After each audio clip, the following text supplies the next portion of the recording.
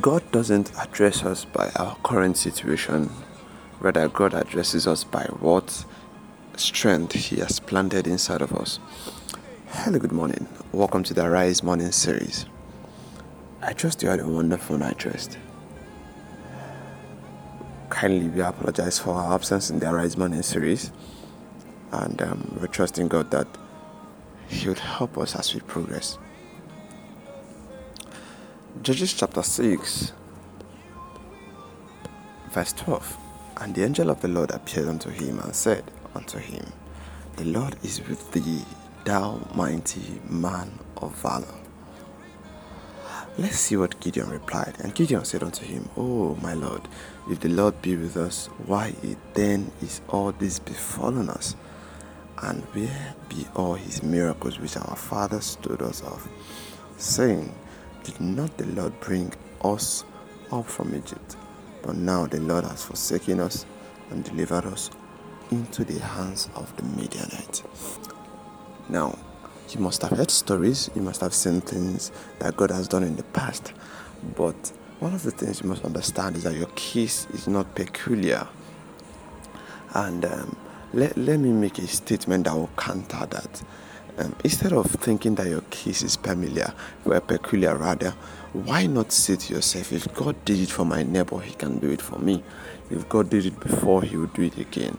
Because this was what Gideon was thinking. Gideon was like, I thought God has done this before. What is going on?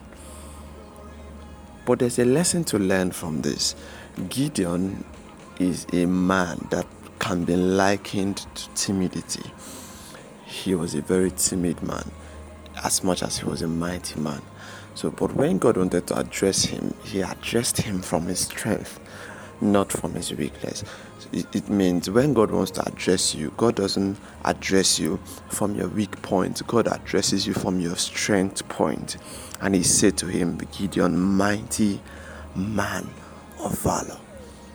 Now, Gideon, how would Gideon have known that he's a mighty man of valor if somebody did not reaffirm that strength in him?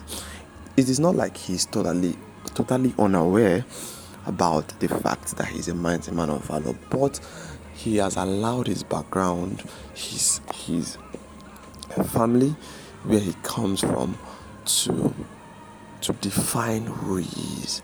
You can see what he said to the angel. He said, But I come from the tribe of Manasseh, the poorest tribe in Israel. Now, when God wants to work with you, or when God wants to do something for you, He doesn't really care about which of the tribe you come from. He doesn't really care about the background you come from. He looks at your heart, and if you are qualified for that which He set to do, you are good to go. And that was what happened in the case of Gideon. God needed a strong man in the land of Israel, and He found one in the poorest tribe. Maybe you are thinking that you are not useful to God, but when God will need something in a dispensation, in a circle, in a place, He will begin to look at the hearts of men, and you may fall, your heart may fall, may be the qualified person that will solve that problem. But to you, you will look as though you are from the poorest tribe. It will look as though you are unqualified. But when God comes, He sees beyond your weaknesses, He sees beyond your background, and He begins to address you from the point of your strength.